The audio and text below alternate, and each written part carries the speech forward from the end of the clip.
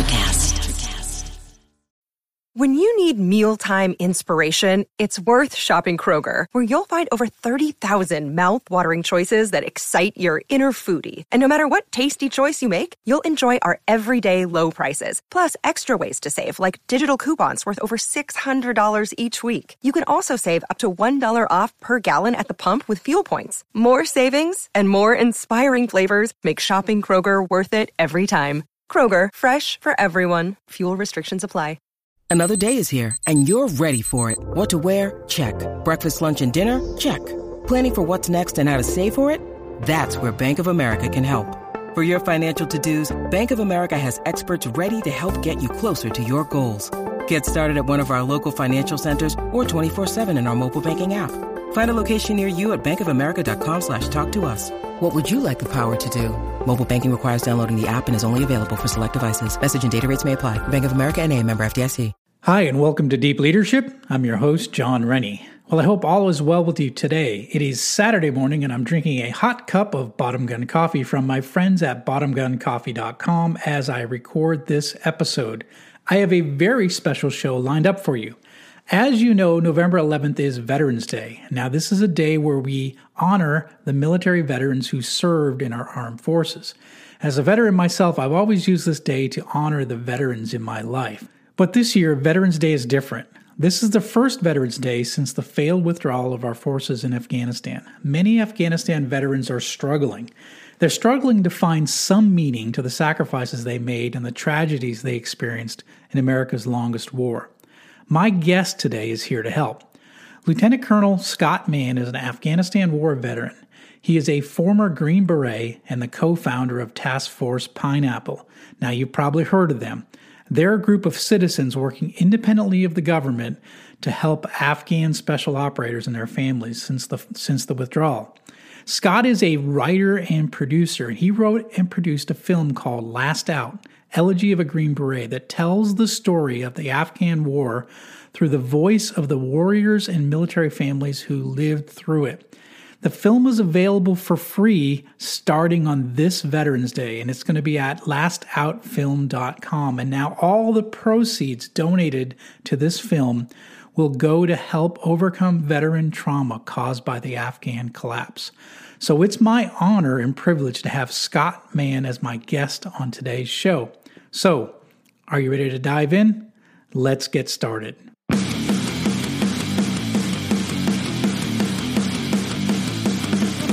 Welcome to Deep Leadership. Leadership is a people business. That's the philosophy of your podcast host, John Rennie. As a former Cold War submarine officer who spent 20 plus years leading businesses in corporate America before starting his own manufacturing business, he knows that leadership matters. Are you ready for some real-world actionable advice from John as well as his expert guests? I'm ready. The show starts right now. Welcome to the Deep Leadership Podcast. Today I'm joined by Lieutenant Colonel Scott Mann. Scott spent 23 years in the United States Army, 18 of that as a Green Beret, where he specialized in unconventional high-impact missions all over the world, including Colombia, Ecuador, Peru, Panama, Iraq, and Afghanistan. Scott is the founder of Rooftop Leadership and the Hero's Journey. He's also been very active with Task Force Pineapple since the end of the war in Afghanistan. He has a new documentary coming out called Last Out, Elegy of a Green Beret, with the purpose of helping Afghanistan veterans heal from the wounds of war. Scott is a leader, a storyteller, and someone who cares deeply about veterans, and I'm honored to have him on the show. So, Scott, welcome. Hey, John. Thanks for having me. Well, it's an honor to have you here. And, we met. I was on the Armed Forces Brewing Company podcast, at which you were the interviewer. So I was on the other side of the table. And I'm really, as soon as I met you, I said, well, I've got to have you on my show. So it's an honor to have you, sir. Thanks. The cool thing was, and I felt the same way, I felt like it was just a conversation between two old friends. And those are the best ones. Absolutely. I agree 100%. That was a fun podcast, and people should check that out. And if you're on my feed, you'll see it. That's out there on our website. But let's talk about your story, because I think it's really interesting, and there's a lot to talk about. But I wanted to just kind of go back to the beginning. How did you end up deciding to join the Army, and how did you end up becoming a Green Beret? Was that a passion from your youth, or is it something that kind of developed over time that you wanted to go in that direction? It was a passion from my youth, John. I grew up in a little logging town in Mount Ida, Arkansas. We didn't even have a stoplight in that little town.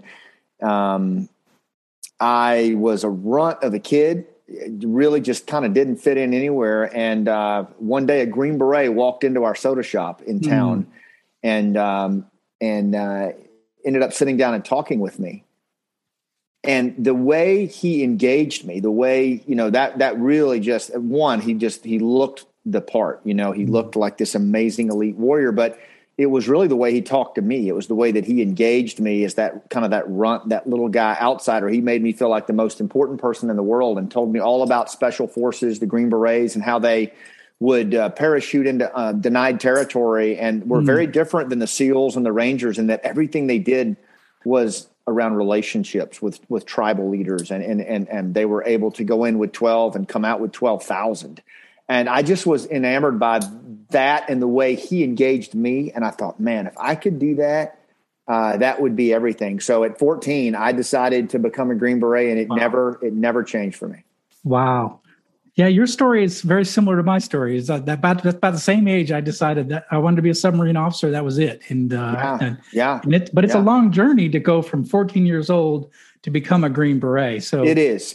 Yeah. And you have to cut through all of those things that you think it is based on what you read and see. And then, life has other plans for you when you get exposed to it. Yeah. Yeah. But you did it. You had a long career in the Army, and, in fact, what I want to talk to you about, one thing, just, this being a leadership podcast, you spent time in Afghanistan in a leadership role, and it definitely formed a lot of who you are today from that experience. Tell us a little bit, give us some insight on what is it like to be a leader in a situation like that, a wartime, you're in a life and death situation. You're leading men and probably women, I don't know, but definitely men in combat situations. What is it like to be in a leadership position, and how does that affect you as yourself personally? I always joke and say that I always felt like I was out over my skis. If you use a ski jump metaphor, I feel like I was way out in front of my skis all the time. And it was not a feeling of being completely out of control, but just a feeling that I was always up against something that was bigger than me. And I was always, there was always that tinge of doubt or reluctance that I was up to the task, that I was the right person.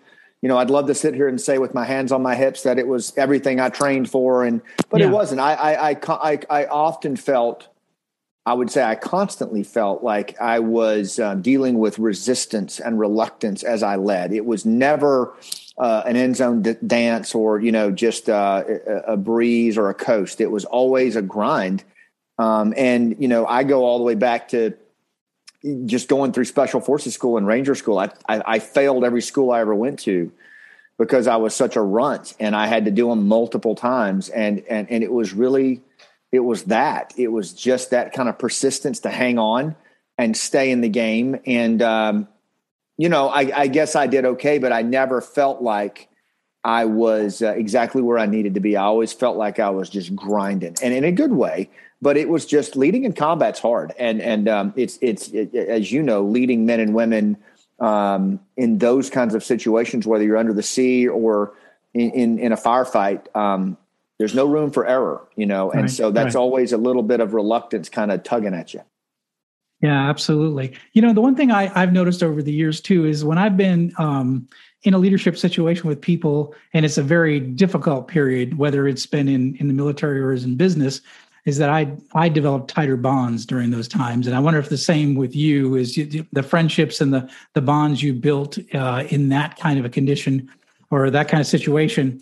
Were they, are these friends that you have for life now because you've been through that time together? Yeah, for sure. And, there's an old adage in negotiations and leadership that I talk about a lot in Rooftop, which is, you build trust when risk is low. And you leverage that trust when risk is high. 100%. Yeah. And really so, important. The relationships were built in the moments of, training out in the woods behind our headquarters in Fort Bragg. They were built in, moments of rainy nights and nobody really even caring what we were doing out there, or holiday parties with all of our team together. And, but they were leveraged in those crucible moments when everything mattered. And I think that's something that's lost today in leadership. Is I think a lot of leaders, particularly at the corporate level, feel like, they can build trust and build relationships when the risk is high. And I don't think that's how we're wired as humans. I think we have to build that social capital in the periods when nobody's looking, and then the universe rewards that when things fall apart. Yeah, absolutely. I think that's a good point. I've never thought of it that way, but I think it's really true. And my experience is when we had good relations, and then everything hit the fan. That's when we stepped up and we built this tight bond, as a team, because we were being tested. And it wasn't just me being tested; it was us being tested. The team being tested. That's right. And I think that's when we, for me at least, my experience, we built tighter bonds during the tough times, and those tough times are really, really important to build those tight bonds and those relationships. So yeah, struggle is. Daniel Coyle, in his book, The Little Book of Talent, he says that struggle is a biological necessity. And I think that's absolutely right. We are creatures of struggle, as humans. That's just part of the human condition. Sebastian Junger calls it a community of sufferers. Yeah. But the military figured out long ago that if you want to build strong teams, elite teams, and forge bonds, you do it in shared struggle. And it's astounding to me today how, and that's why I love your deep leadership approach, how so many leaders, they try to drum struggle out of the equation. Like we try to dilute it or homogenize it, when in reality, we should just stand on it and invoke it as part of what we do. And it's really where I think people find you the most relatable. Yeah, absolutely. I think, it's the hero's journey, right? So 100%. Every book, every movie has got the hero that goes through some sort of trial. And because of that trial, they change, something about a character changes, and then they come out at the end a different person. And we are attracted to those heroes that go through those trials and those tribulations. And if you haven't been there, I don't think you're not as unique a person. I think that you're absolutely right. And the irony is we've all been there. The difference is some people try to make others feel like they haven't been. They try to show up with 5 easy ways to be great like me. And it's unwatchable. The reason, we're social creatures as humans. So we're always looking for who we can connect to, who's relatable.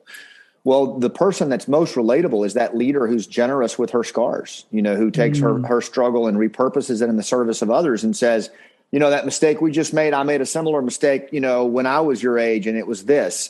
And it's not that we tolerate or accept failure or mistakes, but we recognize that struggle, it's part of that human condition. And it's actually where, if leaders will invoke it and let it be part of who they are, people will choose you.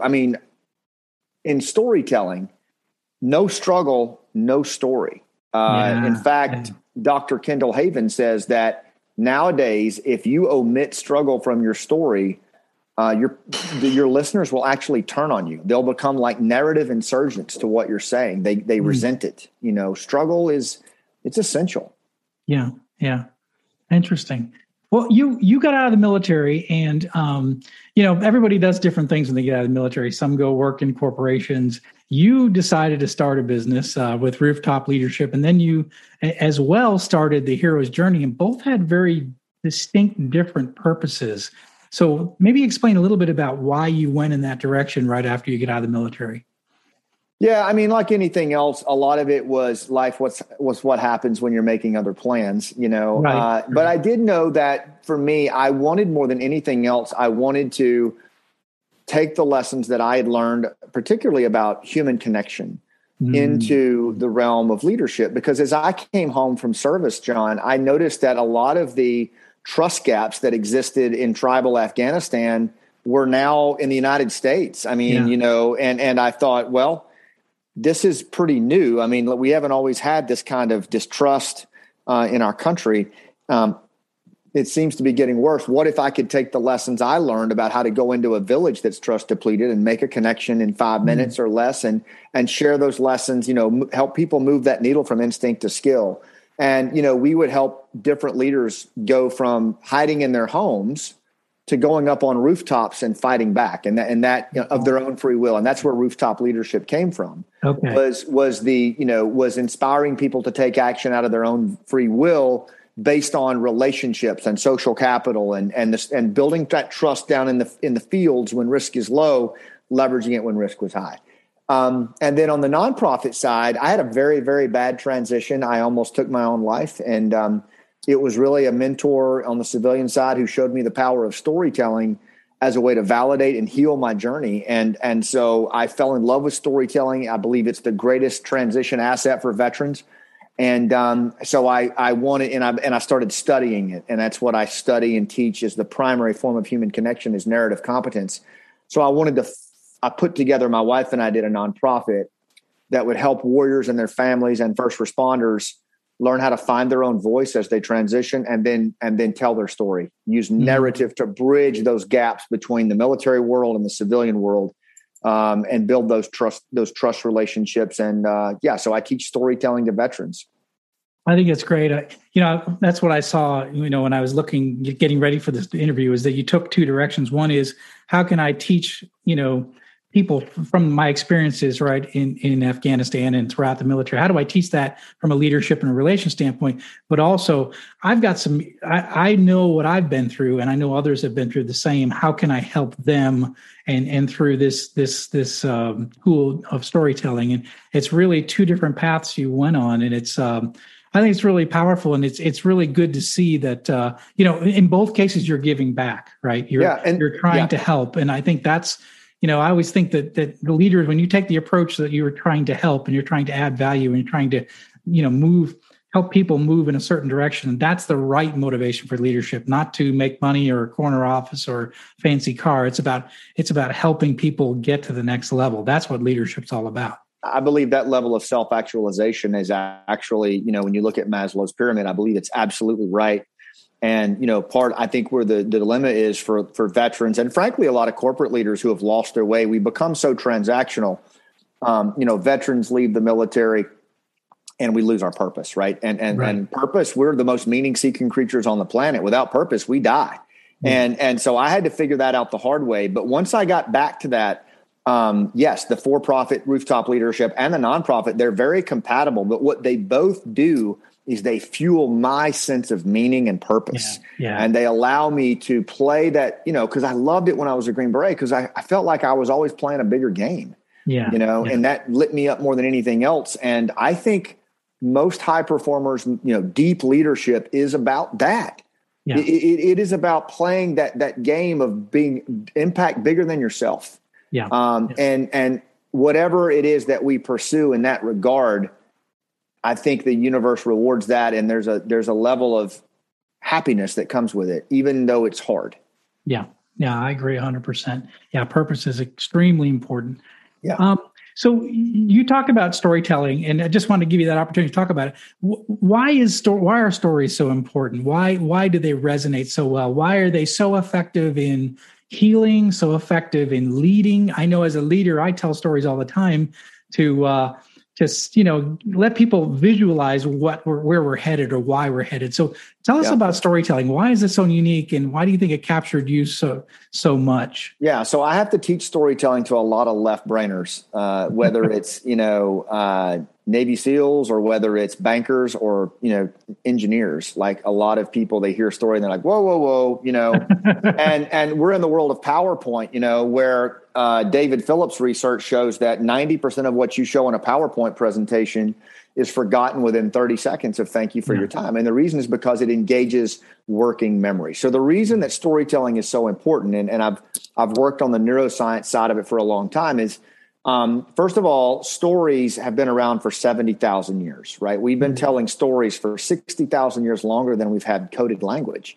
And the reason is because stories, the brain is a metaphorical pattern matching organ, John. So your brain, when it looks at new data or new information, it uses patterns to make sense of things. So it says, this is like that, and this is like that. And it tells itself a story, right? And so what we've come to realize through neuroscience studies is that every time you present information to your listener, you do it in PowerPoint. Well, they take that PowerPoint and they tell themselves a story, right? And so that's what's actually happening. So if you take your information and you nest it in a narrative, then your story will pass through the listener's brain, not their own self-created narrative. And most of the time, when the listener creates a story based on new data, particularly your data, they're going to get it wrong.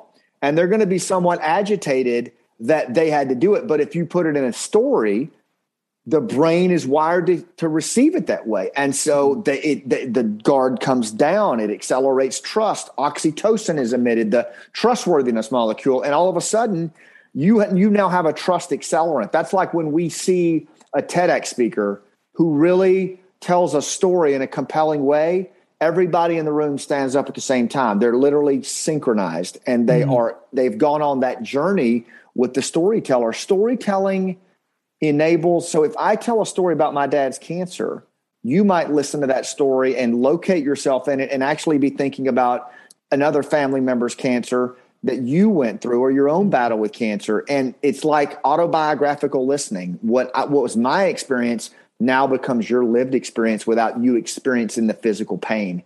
And that's the key. In this modern age, storytelling still hits all of the emotions. We remember it in long-term memory. And most of all, we feel as if we lived the experience ourselves. And that creates reciprocity and connection. We'll be right back after a quick word from our sponsors. One ping only, please. As I thought, John Rennie's new book, All in the Same Boat, is right over there. It's at allinthesameboatbook.com. Your orders are to get there now. And remember, be careful what you shoot at. Most things in here don't react too well to bullets. Is your boss a jerk? I understand you're in the hospital, but I'm going to need you to come in today. Do they lack any ability to actually lead people? Oh, it's fine. I'll just find somebody else that can do it, okay? John is offering a new service just for you. For only $10, he will anonymously mail a copy of his best-selling book, I Have the Watch, to your boss with a personal note. Go to IHaveTheWatch.com and enter the discount code BOSS at checkout. Deep Leadership is brought to you by the Bottom Gun Coffee Company. Bottom Gun is owned and operated by U.S. submarine veterans, and no one knows coffee better than the men and women who serve long hours keeping watch under the sea. Bottom Gun Coffee Company has a variety of coffee blends designed to keep you moving. From Ahab's Revenge Extremely Strong Coffee to their morning blend, Bottom Gun purchases only premium, certified organic coffee beans from all over the world to create the finest tasting coffee you will ever experience. Bottom Gun is offering a discount to the listeners of Deep Leadership. Go to bottomguncoffee.com and enter the discount code DEEP at checkout. Bottom Gun Coffee, the taste that's qualified.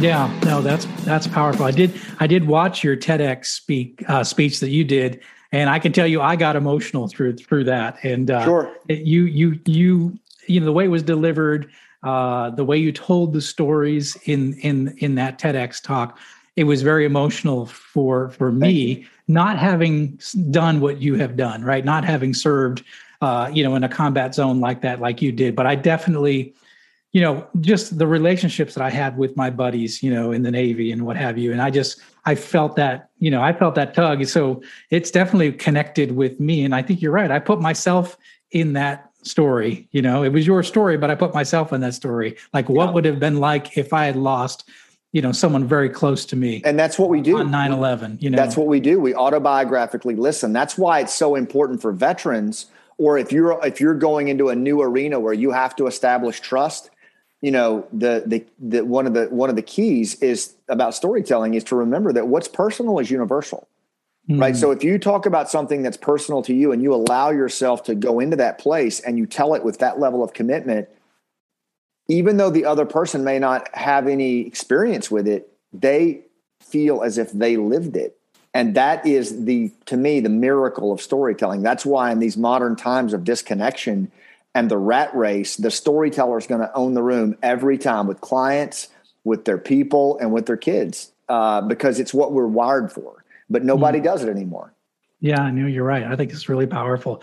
One thing you mentioned in the TEDx talk, and I want to touch base on it a little bit, is you talked about scars and the importance of scars and how scars help us heal. But it also, I don't know, tell us a little bit about the importance of scars in our journey. Yeah, that talk is called The Generosity of Scars, and it's really done, it's really had a lot of impact. And it's based around my near miss with suicide and terrible transition, and then the repurposing of that struggle to serve other people. And I call, the dictionary defines scars, as a mark on the skin, right? But I define a scar as a mark on the soul. In a lot of cases, it's the things that we experience that scuff us up. They're the struggles. They're the things that we go through. And maybe we don't want to tell other people about, or maybe we, the biggest ones are we don't want to tell ourselves. Those are, those traumas, those struggles that we go through have immense value with other people. And if we are willing to repurpose those struggles through narrative, through generosity, what it can enable for other people, like, for example, my battle with suicide and depression and post-traumatic stress has helped a lot of people. When I tell that story, it's not easy to tell it, but they locate themselves in the story and they realize they're not alone. And they realize that there's someone else who relates to them, and they realize that there is another path for them. And through my pain, they're able to find a path for themselves as if they lived it themselves, and maybe they have. So that's what I mean by the generosity of scars. And in these times that we live in, everybody's all about me, and the transaction and materialism.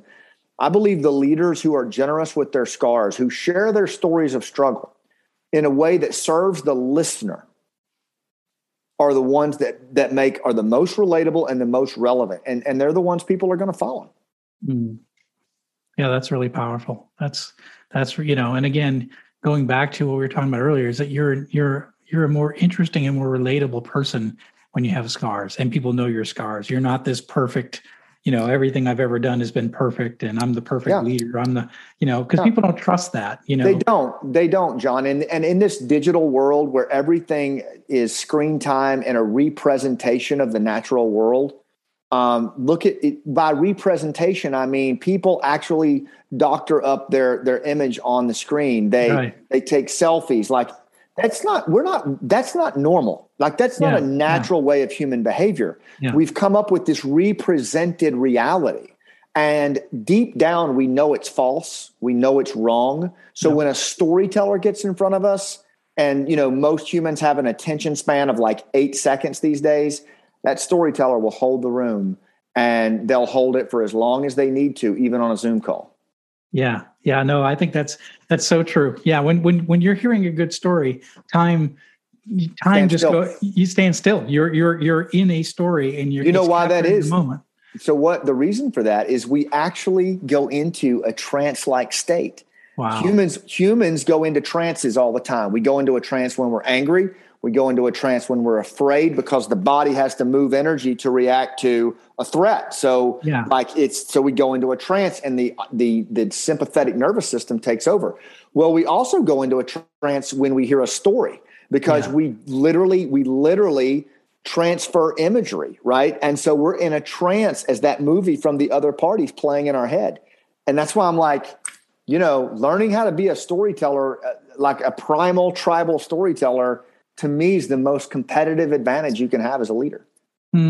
That's really good. Well, good. I guess I touched on some things with my last book because there's like 53, 55 stories in that book. So all just trying to illustrate different points. But that's it. Yeah. But it's all to try to get people's attention because, if you just go through a bullet point of here's, good leaders should do X, Y, and Z, people don't understand, or they're not that interested in it, right? I mean, it's just they've seen the same thing over and over again. But if you pull them into a story where those lessons are in that story, they're more likely to remember them when it's all done. 100% right. Yeah, interesting. Since I have you here on the call, I just have to ask about, and it's not quite related to leadership and all that you've done, but before we get into talking about the documentary, I just want to talk about Task Force Pineapple. I think it's very interesting that you're part of that. And I've heard, I guess maybe the communities I'm connected with, I've heard bits and pieces about what's happening. And essentially, what is Task Force Pineapple? What are you guys trying to do with that? So, believe it or not, I stood that up. It started with, and it does affect deep leadership, and it gets back to that reluctant leadership that we talked about. I spent 9 years trying to put this war behind me after I retired. I certainly didn't want to be around the government anymore. I left pretty disgusted with how the government operated and with what we were doing in the war. In fact, when you watch my film, our film Last Out, that's coming out on Veterans Day, you will think that we actually produced that film after Afghanistan fell because it is truly life imitating art.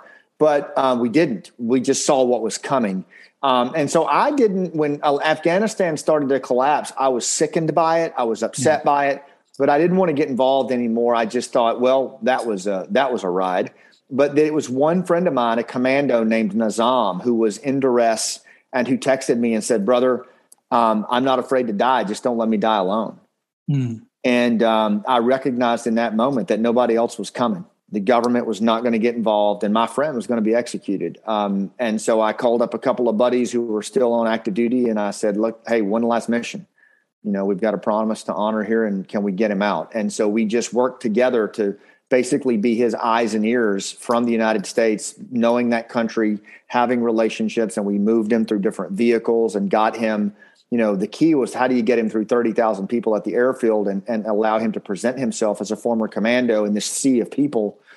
And that's what we did. And right at the gate, the Marines told him, we called someone on the inside who gave authorization, and they said, tell him to say pineapple. So we were screaming that over the phone as his phone was about to run out of juice. And we were about to lose him, and he said pineapple, and he got through, and the pineapple memes started flying all over our little Signal chat room of 5 people, and Task Force Pineapple was born out of that. And so from that, we used the same process to help close to 700 people get through the perimeter and onto freedom here in the United States. Well, thank you for being a part of that. Thank you for doing that. I think I've had, I don't know if you know Mike Simpson. He's was a Green Beret, did some time in Afghanistan. He's a medical doctor, but I had him on the podcast shortly after Afghanistan fell, and just hearing his perspective from a leadership perspective and kind of the failure of leadership. And I think even though that's not my war, I as a veteran, I just was sickened by, the decisions that were made at the end. And so I'm glad, all I can say is I'm glad there's guys like you out there that are able to help where you can. And I certainly I appreciate it as an American. I appreciate what you're doing. I wish I wish the government was helping more. I do too. I do think, though, it's a harbinger of things to come, and potentially in a good way, John, in the sense that, Robert Putnam in his book Bowling Alone talks about a time in the early 1900s when everything was falling apart and, no leadership was there, it seemed, at the formal level. And, a couple of drunks in Akron, Ohio, Dr. Bob and Bill W. looked at each other and said, you know what, nobody's coming. Let's have a meeting. And they started Alcoholics Anonymous, of which I've been a member for 20 years. And it got me sober all these years later, millions others, the Rotary Club, the Shriners Club, the NAACP, all started during that period with that kind of movement. I believe personally that Pineapple, Team America, Task Force Dunkirk, those were the first shots across the bow of the 21st century event similar to what I just described with Putnam's book. I think that we need leaders who look around and go, okay, nobody's coming. You know what? I'm going to do this. I'm going to do this. And I think we're on the edge of it. And I'm actually excited about it because I think it's time to fire a whole bunch of leaders. Good. No, I'm glad to hear that. I feel the same way too. So let's talk about the documentary, which was a play and now is being put into a movie, and that's what I want to talk about. It's called Last Out: Elegy of a Green Beret. Tell us about it. Its origins, and now what's going to happen here on Veterans Day this year. Yeah. It's been a project near and dear to my heart, John, for probably over 5 years now. I've never, I had no intention of becoming a playwright or an actor. It's like the ultimate midlife crisis. But I had tried speaking from the stage. I had written a book about Afghanistan called Game Changers. I'd been on the news talking about it. And nothing seemed to me to get across to the American people that we were in the longest war in history, that less than 1% of our population was continuing to go over and over again. The movies didn't really cover it. They were all about the first in. Nobody was talking about the last out, the men and the women who go over day after day, month after month, year after year. And I wanted to show that, especially as my oldest son told me he wanted to become a Green Beret. And I thought, man, most of the people in this country don't even know we're at war. What's going to happen with my son when he goes over to fight a war that I didn't finish? Yeah. What's that going to be like? And so several of my mentors had written plays and said, you should write a play because telling it from the stage will allow them to experience it at an emotional level and feel, through storytelling, what Danny, the main character, the Green Beret fighting the longest war in history, feels, what his wife Lynn and his son Caden feels, the military family who never has a voice. So I just started moving the pen. My wife helped me write it. We found an all-veteran cast to perform it, and we took it on the road in 2019 to 16 cities. It was on Tom Brokaw, Good Morning America. We did 250 PTS interventions in the lobbies and the talkbacks afterwards with our counselors. And then when COVID hit, it shut down, and we said, you know what? If Hamilton can turn a play into a film, so can we. So we raised $250,000. We filmed it with the same cast. And it's super powerful. It's a beautiful film, and we're going to release it on Veterans Day. There's a documentary about all this now at lastoutfilm.com. Okay. It's 30 minutes. You can go and watch the behind the scenes. It's really beautiful. But the film itself, 2 hours and 19-minute runtime, is coming out on Veterans Day. And if you could go to lastoutfilm.com right now, you can sign up, and it's free. But if you are wondering about what happened in Afghanistan, if you want to get beyond thank you for your service after 20 years with our veterans, or if you were a veteran who served or a military family member, you got to watch the film. Like it is the most realistic presentation of war through storytelling I think ever done. And it's just powerful. And our goal is 100,000 views this Veterans Day. And 1 million views in 2022. And right now the country's hurting, John, from this collapse in Afghanistan. And storytelling calms the nervous system, it heals the heart, and it brings us together. And this story about Afghanistan, a story of letting go, a story of hope, I think it's time for it, and I hope people will watch it. Yeah, that's really exciting. I am looking forward to it. I have been on the website. I have signed up, so I'm excited to see it. I've watched a little bit of the documentary, the making of it, and it's really powerful. And I just encourage everyone listening in to take a look at that, because this is, as you say, we need to heal as a nation. I mean, there's lessons from Vietnam that that we didn't really quite learn as a country, and let's not repeat some of the things that happened to those veterans as they came home, right? We have to 100%. Understand, even though I wasn't in your shoes, I didn't serve in Afghanistan, but I want to be there for the people that did, right? And so I think this film is going to help us understand it better and be able to relate to the people, because we weren't there. We didn't experience what you experienced, right? So how do we take those lessons from these stories and help us to be able to relate to the people that have gone through it? Because I have Afghanistan veterans working for me at my company. So we talk about it all day long. He's a Marine, and we talk a lot of us. I tend to know a little bit more than most, but still I wasn't there. So I think this is a great way to be able to show people that weren't there, to get them to connect better with your story and the story of, hundreds and hundreds of veterans who served in that long war. I think it'll make a real difference. And like to your employee who's a Marine, I hope he watches it, because I think he'll locate himself in that story. The protagonist is a Green Beret, but every warrior and family member will locate themselves in this story. And like you said, it makes it relatable, and it brings us together around a really hard topic right now. And I guarantee you, once you watch it, you'll understand why so many veterans ran into the breach to cover what the government wouldn't do. It's so clear. I mean, it is literally life imitating art. Yep. No, I can definitely see that. So how can people find out more about the film and your company, you in general? Yeah, thanks, John. Well, the film, lastoutfilm.com. And you can go there. You can watch. I strongly recommend watching the documentary. It'll bring you in and get you so emotionally invested you won't be able to wait until the film comes out. And you can enroll to watch the film there.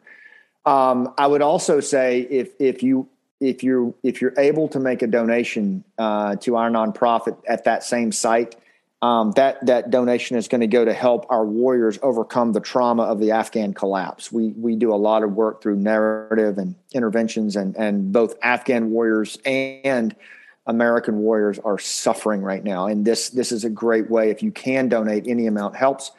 And then on the leadership and connection side, human connection, if you want to be a better storyteller, if you want to make better connections with your employees or clients, rooftopleadership.com. We've got a ton of content there. The Rooftop podcast is there. Our vlogs, our video vlogs on human connection, and just all kinds of ways to go deeper with us. And I hope people will check it out.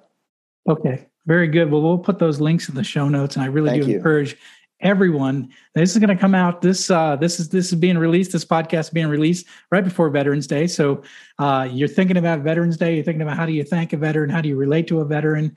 If you served, if you didn't serve, you need to go check it out. So it's lastoutfilm.com. Check it out. Watch the documentary that's there, and then sign up for the release of the film and be one of those 100,000 views on Veterans Day. That's one way, and you can also contribute. So that's a powerful way to thank somebody for their service, other than just saying thank you for your service. Absolutely, John. Thank you so much, man.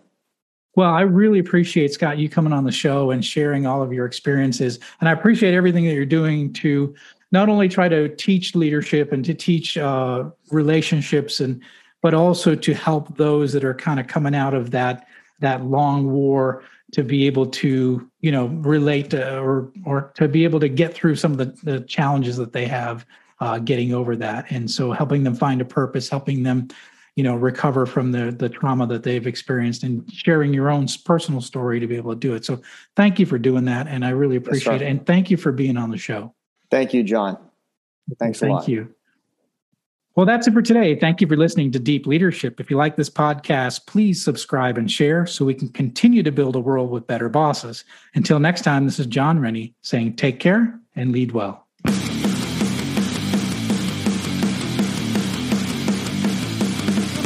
Thank you for listening to Deep Leadership. Thank you. Thank you. Thank you, thank you, thank you for all you do. We hope you enjoyed today's episode. For more information and updates, please visit our website at www.deepleadershippodcast.com or johnsrennie.com. Until next time, take care.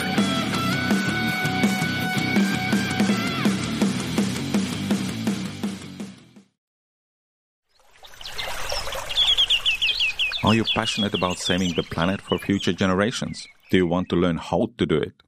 If yes, then you need to tune in to the NatureBacked podcast. It's a talk show covering the changing world around us, from renewable energy, sustainable agriculture, circular economy, to ESG and social innovation. Don't miss this opportunity to discover how you can join the movement and make a difference. Subscribe to the NatureBacked podcast today on your favorite platform and get ready to be amazed. Have you ever wondered what actually happens in Congress every day? Stay informed on Capitol Hill's daily happenings with a concise, factual summary of the Senate and House of Representatives' activities from the previous session, free from bias, on the Congressional Record Daily Digest podcast. Subscribe on your favorite podcast platform and discover the process from the heart of U.S. politics. The Congressional Record Daily Digest, an Electricast production. Electricast.